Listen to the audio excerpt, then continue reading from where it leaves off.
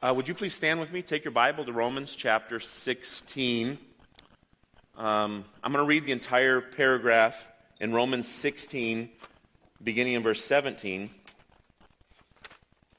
We started looking at it last week, and we'll continue it today. Follow along as I read the word of the Lord. In Romans 16, verse 17 says this: I appeal to you, brothers, watch out for those who cause division and create obstacles contrary to the doctrine that you've been taught. Avoid them. For such persons do not serve our Lord Christ, but their own appetites. By smooth talk and flattery, they deceive the hearts of the naive. Your obedience is known to all, so that I rejoice over you, but I want you to be wise as to what is good and innocent as to what is evil. The God of peace will soon crush Satan under your feet. The grace of our Lord Jesus Christ be with you. Timothy, my fellow worker, greets you. So do Lucius and Jason, Sosipater, my kinsman. I, Tertius, who wrote this letter, greet you in the Lord. Gaius, who is host to me and the whole church, greets you. Erastus, the city treasurer, and our brother Quartus greets you. You can be seated this morning, and children who are headed off to children's church can be dismissed. I want to take a moment to welcome folks who are joining us at home. I hope that we're accessible in home this morning. I'm thankful that over the last 3 or 4 weeks, some people in church have made really great improvements in making sure that you could tune in to this service from home if you needed to. There was a frustrating couple of months where we weren't offering that. And as a disciple maker, knowing that there were some people who needed to be at home and couldn't tune into the service, it was very frustrating to me. So I personally am thankful for those who have invested in making sure that you can join us this morning from home. I wonder if you would think with me, speaking of disciple making, if you had penned this letter, the revelation of the righteousness of God, to a group of people that you cared for deeply in the faith, how would you punctuate all of that? How would you land all of that transcendent doxology, the glory of God in Christ? How would you conclude? That's what we're studying, is Paul's conclusion. He is giving us his finishing thoughts. And I think that there is a profound statement that points to a summary of the book of Romans and the power of the gospel that was introduced back in Romans 1. And it is found in verse 20. The God of peace will soon crush Satan under your feet. It's a well-written, well-formatted letter. He has in the beginning his introduction, his sort of thesis statement. You've heard me say dozens of times. I think it's Romans 1, 16 and 17. Paul says, I'm not ashamed of the gospel. It is God's power. It's the only thing that does the thing that we need. It's exclusive efficiency unto salvation to everyone who believes. For in the gospel, verse 17, the righteousness of God is revealed from faith for faith. In this gospel revealed, we conclude that there is no fault to be had, no imperfection to be identified in God. He starts with that thesis statement, and I think as much as any concluding statement, he punctuates it, he summarizes it. His conclusion is, and that righteous God, whose power to save is the gospel, will soon crush Satan under your feet. I think there's a lot of profound elements in that. Not only that God is going to have his final victory, nothing can stay his hand, but that Satan will be crushed under our feet. That required a little extra study. In this text, the apostle refers to two things that are imperative in the final demise of evil: obedience and grace. You see the first one in verse 19. He says, wow, people know about how obedient you are. But then he finishes verse 20 with, the God of grace. All the grace of God that is yours in Christ Jesus will keep you and sustain you. So our obedience to the truth protects us from the false Christ-less teachers we looked at last time. And even now, we are sure that Satan is being crushed because God's grace is sustaining us and keeping his promise to the end. So the title is Obedience and Grace. God crushing Satan under our feet. For 11 chapters in Romans, it was explained to us how God, before the foundation of the world, had decreed his plan of salvation to definitely come to pass. That's what we're reading in Romans. How God's plan of salvation is coming to fruition. And then in the most recent 5 chapters, from chapter 12 to 16, we've been seeing how our lives are affected and how we apply that. Give me just a minute to summarize, okay? So from chapters 12 through 16, how would we summarize what we've been studying? You remember at the transition I shared with you how many imperatives there are in chapters 12 through 16, parts of speech in Greek that tell us we have some instruction. An imperative says, Christian, you should do this. An indicative says, look at what God has done. But an imperative says, Christian, you should do this. So chapters 12 through 16 are really heavy on the indicative side. The imperative side, where 1 through 11 were really heavy on the indicative. So listen to some of the things we are told to do. Right off the bat, when it comes to Christian application of the gospel, chapter 12, verse 1, worship the King. We continued to move through conversation and instruction on the trademarks of a true Christian. What does a true Christian character look like?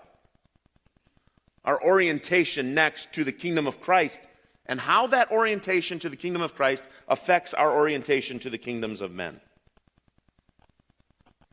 Next, how to delight so deeply. This is how I would summarize Romans 14 and 15. How to delight so deeply in the revelation of God's truth that secondary issues don't pull us apart. That's what would summarize that. That is a joyful statement to me.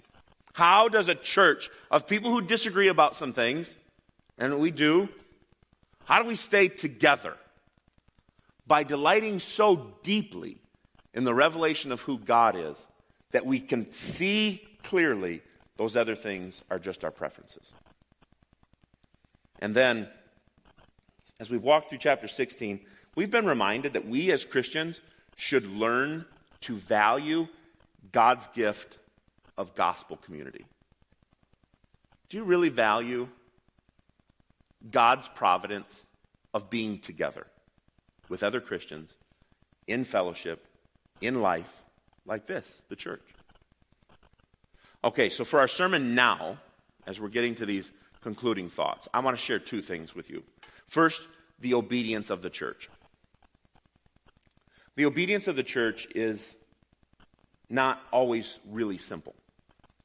Because if we're not really clear, we can misemphasize the burden of proof, if I can say it that way. We can miscommunicate what is the command and what is the confidence that we have from obedience. And then secondly, the God of peace and grace of our Lord Jesus Christ. Let's look at the first one, the obedience of the church. Verse 19, Romans 16:19 says this, your obedience is known to all. So he just gets done teaching them about false teachers, being careful. There are some people who would like to diminish Christ and say things that flatter you and your sense of accomplishment, like you can do it. The obstacle course in the parking lot? Did you see it? I hope it didn't take up too many parking spots this morning. The obstacle course that you can run. We believe in you. You're really good at Christianity. Oh, thank you for saying so. All right, you see the flattery that promotes you and a little less Christ. But he says that's not the case with you, the church in Rome. Your obedience is known to all, so that I rejoice over you.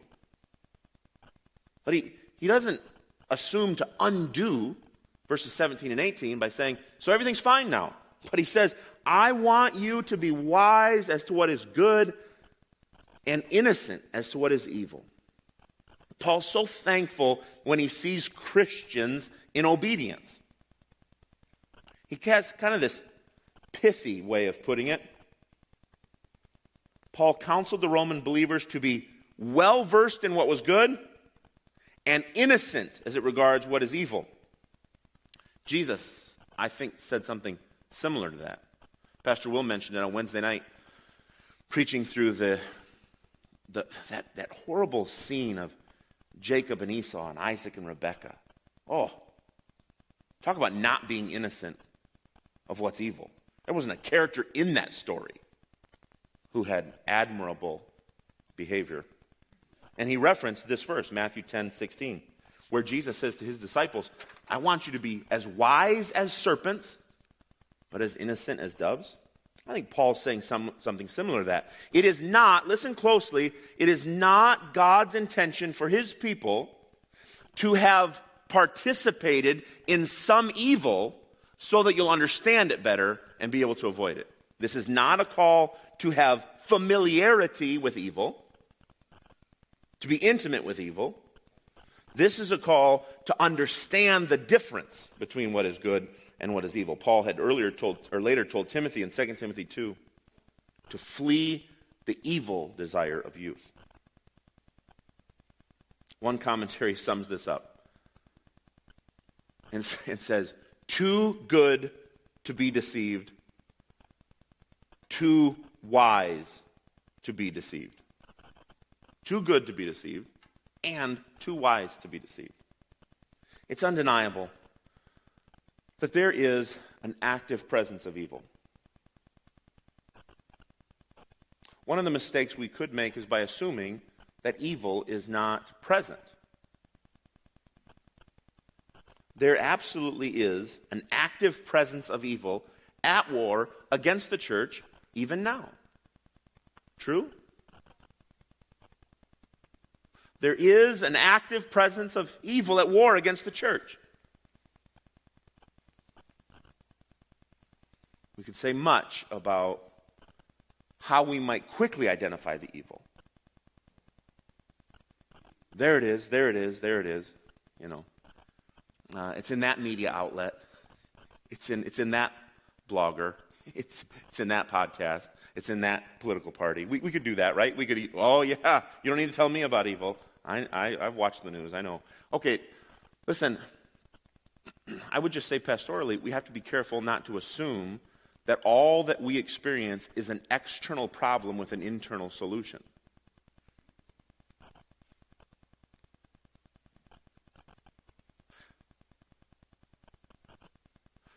Be careful, okay, friends? This isn't simply an external problem that the church can circle the wagons and solve. You and I, we have an internal problem that requires an external solution, that is Jesus Christ. So evil is more present than we might be glad to admit. We've already studied that. Paul says, who will deliver me from this body of sinning? Okay, I want you to be careful. I want you to understand obedience, but please be innocent as it relates to evil, because evil is a reality. Romans 12:17. This is pronounced. The dragon became furious with the woman and went off to make war with the rest of her offspring, on those who keep the commandments of God and hold the testimony of Jesus. And he stood there on the sand of the sea. That's a reminder that there really is force for evil that the church has to be aware of. Obedience is a central concept. Be obedient. This church is obedient. It's a central concept in Romans. Okay, take your Bibles. Go back to Romans 1:5. Go back to Romans 1:5. Because, let me just explain to you why I think in the next 10 minutes we have to give some pretty cautious instruction about church obedience. The book of Romans is about the good news of Jesus Christ. That what we couldn't do, Christ did in our place. We couldn't live sinlessly. We couldn't keep the commands. Christ did it in our place. That's good news. How do we as a church interact with the command for obedience in the presence of dependence on Christ? You see the tension? I hope you see the tension. There is a real tension for a teacher to be careful to not say, all right, Jesus did some amazing stuff, and because he did, you should clean yourself up a little bit. You should be like some characters in the Bible were. Like, you should dare to be a Daniel. You know, that's just too easy. Don't do that. Don't do that. You got some giants in your life? You need to conquer those like David. Don't do that either. That is not the point of the narratives of Daniel or David. And so you have to be careful because it's subtle, and honestly, it makes for good preaching to tell people to dare to be Daniels. But Romans is all about look to Christ, depend in Christ, take his yoke. Okay, but now, how does the church talk about obedience? Let's go back to Romans 1, verse 5, because obedience is not omitted from the gospel. Paul says this, when talking about his ministry of disciple making as an apostle, he says this, Romans 1:5, through whom we have received grace and apostleship to bring about the obedience of faith for the sake of his name among the nations. I am an apostle to do gospel ministry to bring about obedience of faith.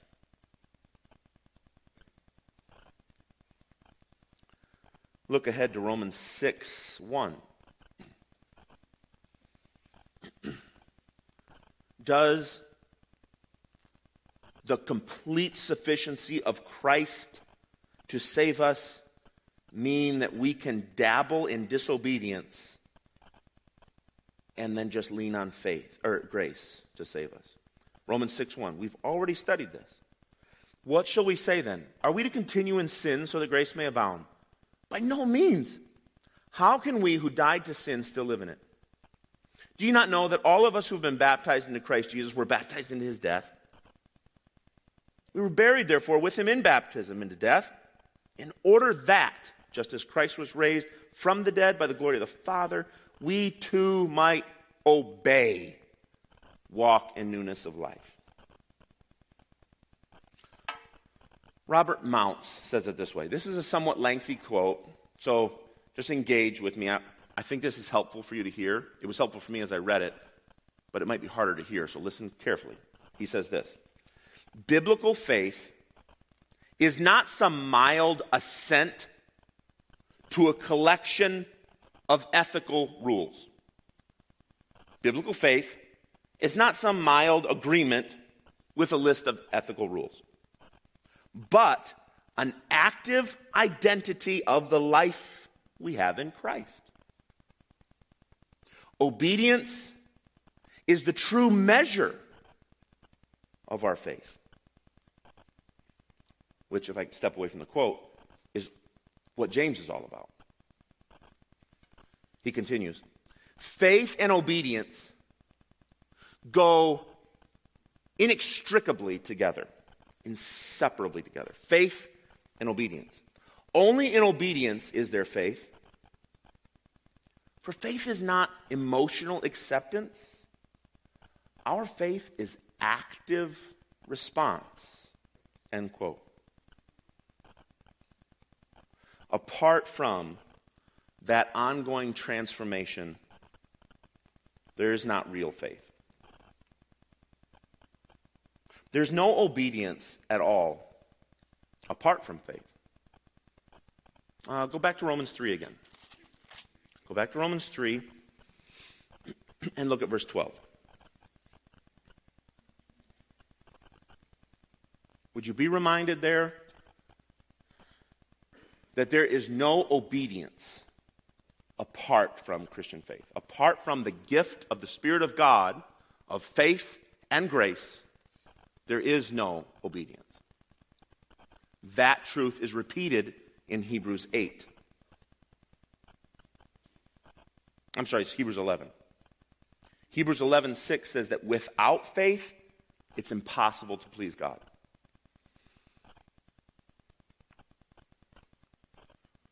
I think I have a minute.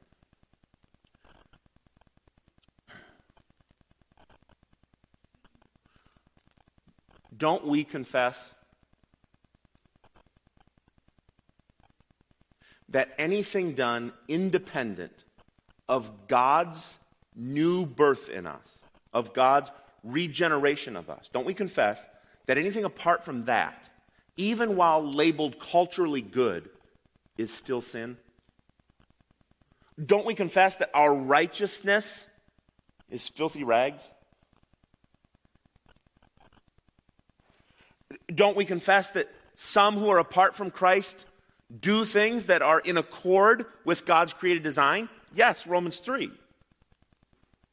But don't we also confess that even when we are not held to the measure of the law, before there was law, we still stood condemned by very nature of who we are? Without faith, there's not truly obedience. There's something else. There's a morality, there's a goodness, a nicety, but not what we're talking about here. We're talking about the fruit that the Spirit of God produces. And Paul's calling it commendable obedience. Our obedience is not what crushes Satan. That's helpful. What if you were going into spiritual warfare with the devil? And I stood here today and said, okay, church, as long as you do good and not bad, we're going to win the fight against Satan. You would say, oh, the odds are not good, right? You would say that. If we're honest, we would say, whew, we're not going to make it. And it's true, we wouldn't. Our obedience is not what crushes Satan. It does not mean that the obedience of faith is not proof that victory is coming. The blood of Christ has already ransomed a people for God. Okay, the obedience of the church. Let's talk next, because you can't separate them. I can't teach a whole sermon about the obedience of the church and not preach, at least verse 20, the grace of God in Christ Jesus. Okay? So let's get into verse 20. The God of peace and the grace of our Lord Jesus says this: the God of peace will soon crush Satan under your feet. So we're reminded right away, it's easy to see, it's not your obedience that crushes Satan, it's the God of peace who crushes Satan. Seems like a oxymoron, doesn't it? The grace of our Lord Jesus Christ be with you. A way Paul often ends his instruction to churches. This is a prophetic prayer. This isn't Paul saying, okay, God, will you have the victory? This is a prophetic prayer. He's saying, because you've promised it, I'm announcing it, I'm praying it would happen quickly. Paul speaks of God as the God of peace. He used that same term in 15.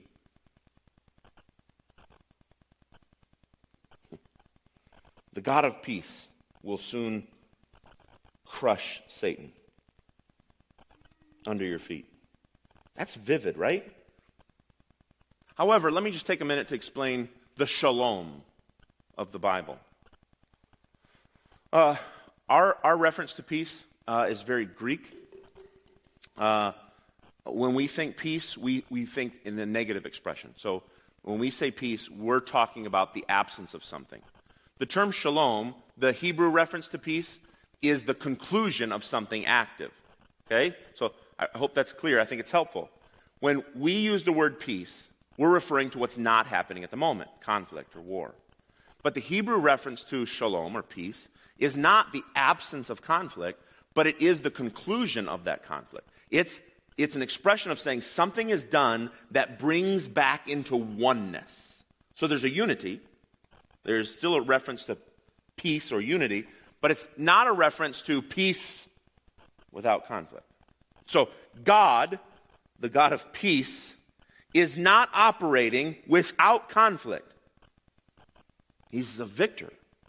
God conquers sin and death in Christ. One feature of that wholeness is overcoming evil. So Paul can speak of the God of peace having warred with the evil one. Not praying that God will defeat evil, but prophesying God is defeating evil. In the Bible, there's a couple of expressions. They're called already but not yet. You know what that is? Already but not yet.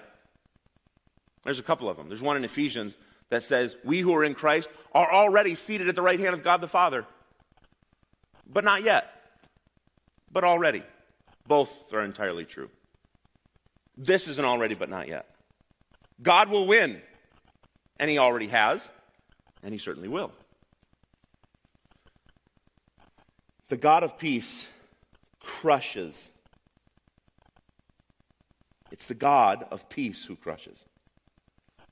I think it's a vivid metaphor, but I think it really helps to take your Bible to Hebrews chapter 2. Hebrews chapter 2, verse 5. God's complete triumph for those who are in Christ. Hebrews chapter 2, verse 5.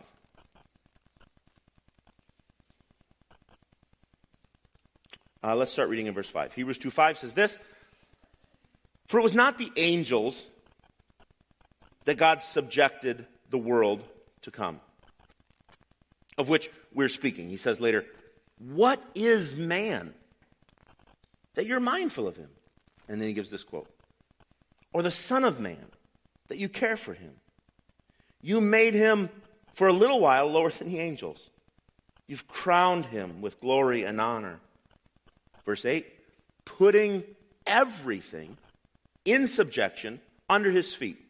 Keep reading.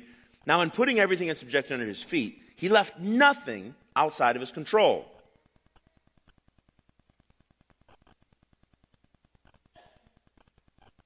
Forgive me for not remembering who it was that I was speaking with. It was one of you who was reading through Job.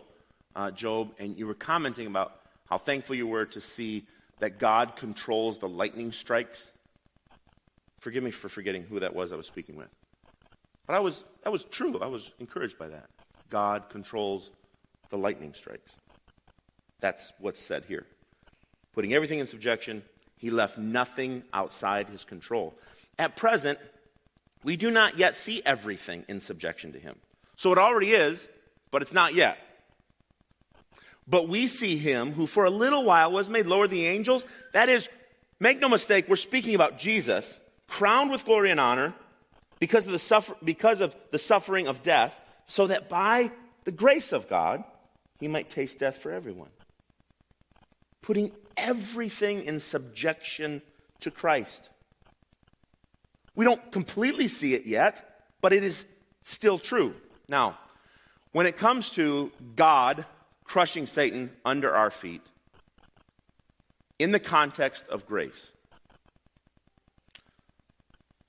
that's a repeating theme in the Bible. You go all the way back to Genesis chapter 3, verse 15.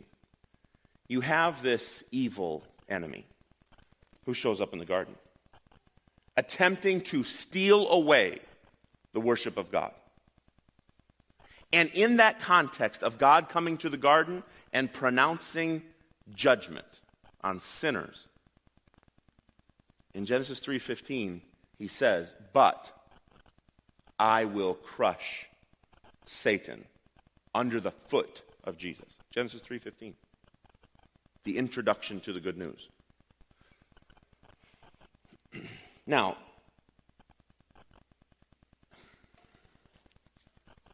it's tempting to say, oh, yeah, that's going to be great.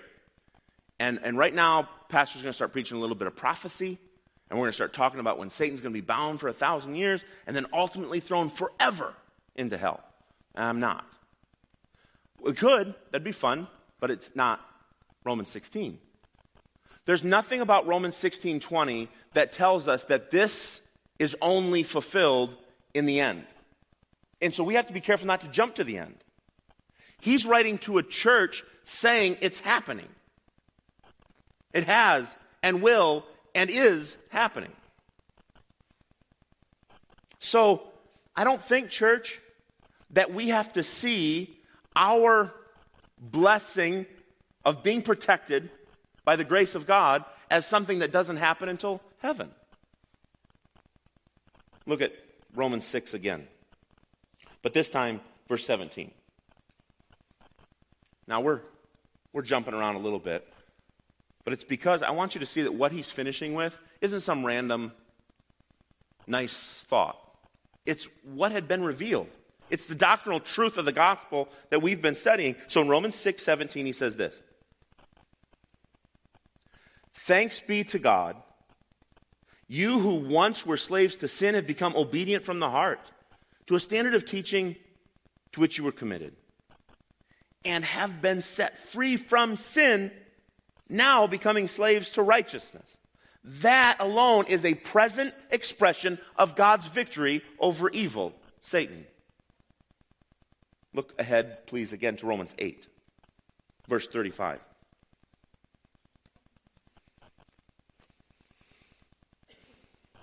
Is victory something that we can be confident of? Romans 8:35. Who shall separate us from the love of Christ? What about all this tribulation, distress, persecution, famine, nakedness, danger, sword? I mean, look around. Christians are being martyred this morning. No, verse 37. In all these things, we remain more than conquerors through him who loved us. God is and will crush Satan under our feet. I want to take you to one more. The apostle who wrote this shared his own personal testimony with a king named Agrippa. Go to Acts 26. Go to Acts 26. Listen to how Paul told the story about God's victory. Acts 26, verse 15. Verse 15 says this.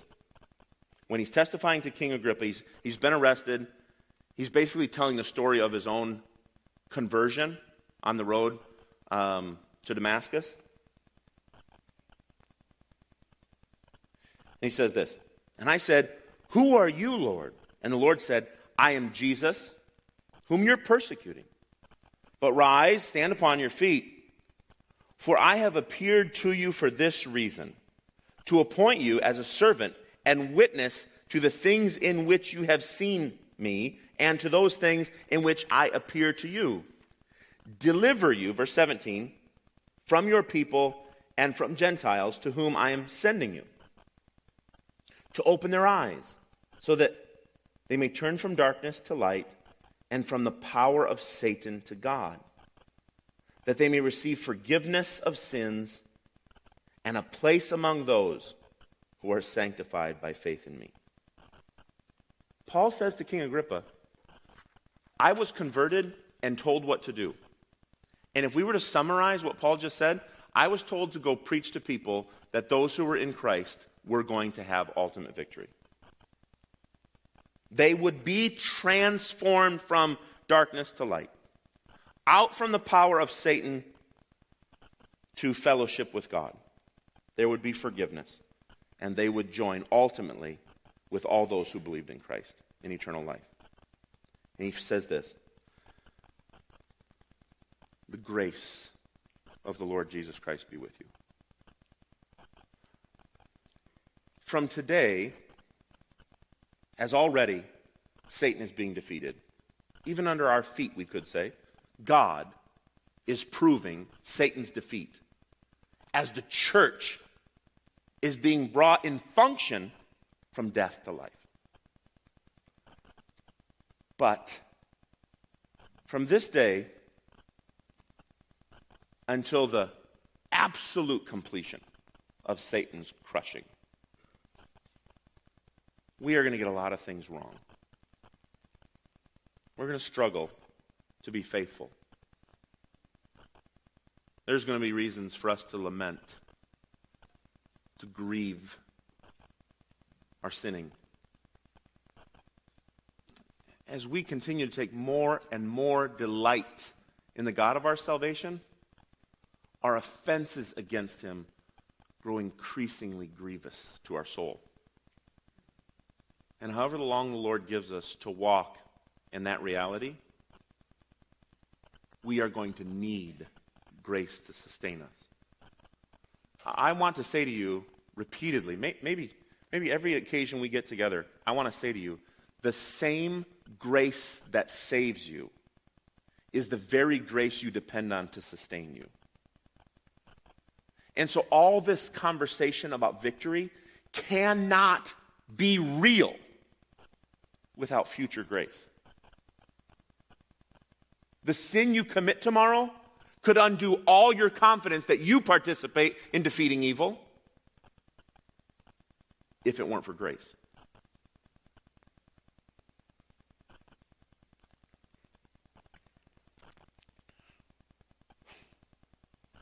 Don't turn there. I feel like I've asked you to turn a lot today.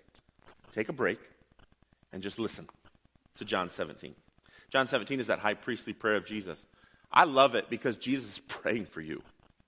Jesus is walking across Jerusalem and he's praying for you. Isn't that amazing? I like that. John 17:15, he says this.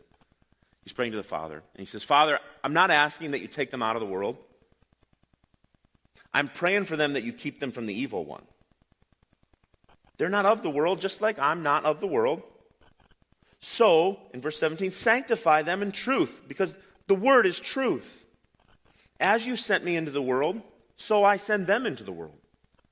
And for their sake I commit myself, that they also may be sanctified in truth. I'm not asking for just these that are walking across town with me. I'm also asking for those who will believe in me because of what they teach. See that? That's you and I being descendants of apostolic instruction. I talked about that a little bit last week. Our place in doctrinal history, our place in Christian creed. Jesus prayed that we would be descendants of apostolic teaching. And he's praying for us. That they may all be one, just as you, Father, are in me and I in you. That they may be in us, so that the world may believe that you've sent me. I'm not asking you to take them away. Jesus doesn't pray for us to just vanish. Just go into heaven, be gone, your eternity secured. He doesn't pray that. He prays that we would be kept from being overcome by the evil one. And by the way, when it comes to conversation about evil and Satan, rest assured Satan is working hard to overcome. In Revelation chapter 12, verse 10, the Bible tells us that he is the accuser standing before the throne of God every day and every night, pointing out your unworthiness. Isn't that powerful? That's powerful. We sang this morning, 2 things I confess, my worth and my unworthiness.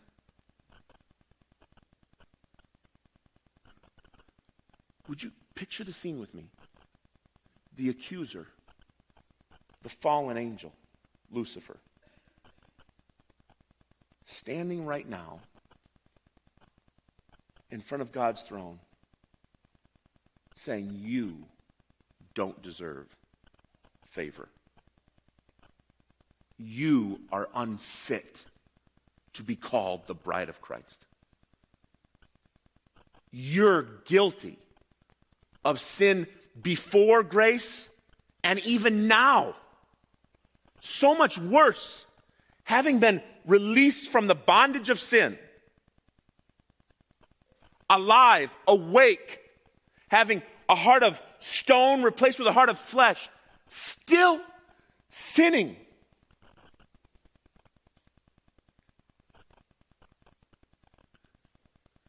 And if I'm observing that scene, I don't have an argument. I don't have a defense. Come on, I've not done too much. I can't bring myself to even suggest that.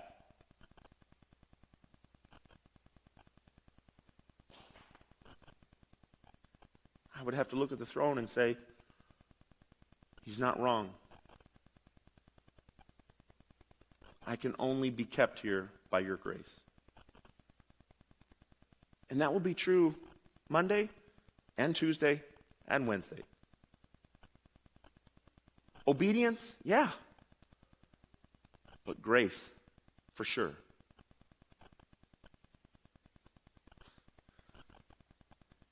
And the fruit of repentance that the very Spirit of God is producing in me is amazing. The fact that I can be brought from a servitude to sin to being the righteousness of God in Christ, the very covering of Jesus' righteousness being placed on me, I mean, that's amazing. The fact that the Spirit of God could produce obedience in me at all.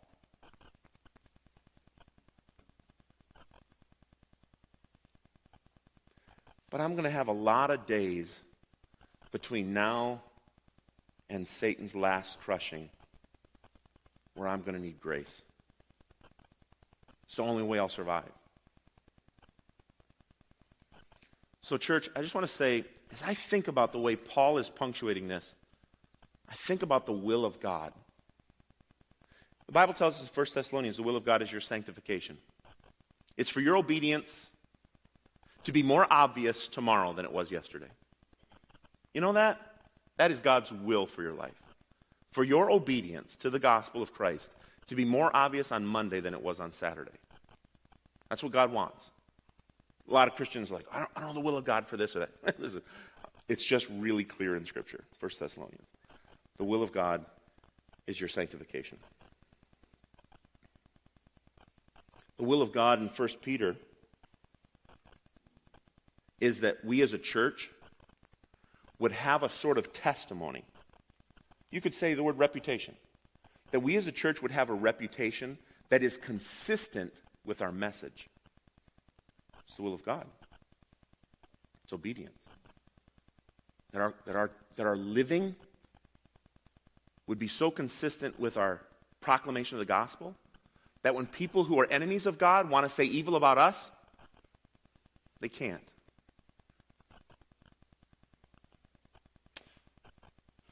The will of God is that in the end, when the final destruction of evil comes, none of God's people will be destroyed. 2 Peter chapter 3. But that we will see the conquering God of peace crush Satan finally, forever. All this talk about the power of the gospel, the righteousness of God, how do we want to conclude that? How do we want to punctuate that? The same God who told us he would save sinners by his own sacrifice in Christ is definitely going to do it. That's kind of Paul's punctuation. There is an already, but not yet. However, none of those who belong to Christ will be lost. So to finish, the verse that comes to my mind as I read that, and I share it with you, is a verse that usually I reference as I'm standing next to a hole in the ground at a cemetery. Last night, we were watching a superhero movie. And there's a There's a scene in the movie where one of the superheroes' mother dies. And it's a movie. And you know the scene, right? Like, oh, take my hand. This is my last breath.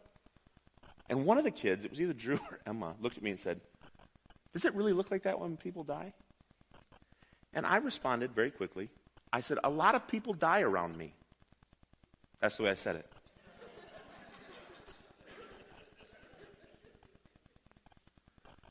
On purpose. I said, I've seen a lot of people die. I said, it's not like that. It really isn't like that. Maybe you don't know that. It's not like that. There's no gasping for breath. There's a lot of medication, and there's a lot of restfulness. And the doctors don't rush in the room. They knew before. And inevitably, when you walk with people through the loss of a loved one, you're asked to do a funeral or a graveside service. And a lot of times, when I'm standing in that cemetery with the family of a Christian brother or sister, my mind goes to 1 Corinthians 15. And as we talk about this already but not yet, the power of the gospel won't be stopped. Satan, evil, will be crushed under our feet. I want to share with you 1 Corinthians 15. The sting of death is sin, and the power of sin is the law. But Emmanuel, right now, let's give thanks to God, who gives us the victory through Jesus Christ. So, what does our thankfulness look like? Like right now, as we're sitting here and the Spirit of God is prompting all sorts of rhythms of worship, we give thanks to God. What does it look like? This. Therefore, my beloved brothers and sisters, let's you and I be steadfast, immovable, and always abounding in the work of the Lord, knowing that in the Lord, all of our function, all of our zeal for righteousness, all of our hope deferred is not in vain. You can live in this life like a pilgrim who has no appetite for momentary pleasure and not feel like you're missing anything.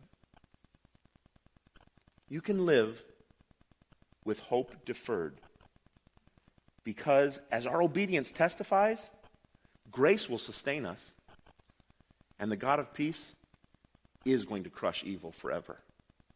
And we will live with the Lord endlessly. Our labor isn't in vain. Let's pray. Lord Father, these promises sustain us. Laboring, persevering, growing in joy, lamenting the curse can exhaust us because we are weak and feeble. We are creatures of dust. Our faith is a process. We're growing. And your word intervenes and fortifies our faith again this morning. And I pray that as Emmanuel gives thanks to you, that we would persevere with delight, that our hope is not in this life only, but that there is resurrection to eternal life.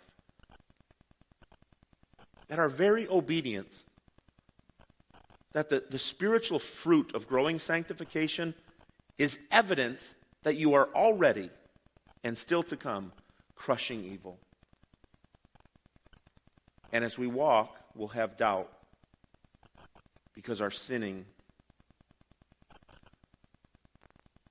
will seem like fuel for the accuser before the throne to point out that we're unworthy. And so, Father, cause our joy and our delighting to be sustained by the reality of your ongoing grace in Christ. We pray to you, Lord Father, in the name of our precious Savior, Jesus Christ. And all of the church said, Amen.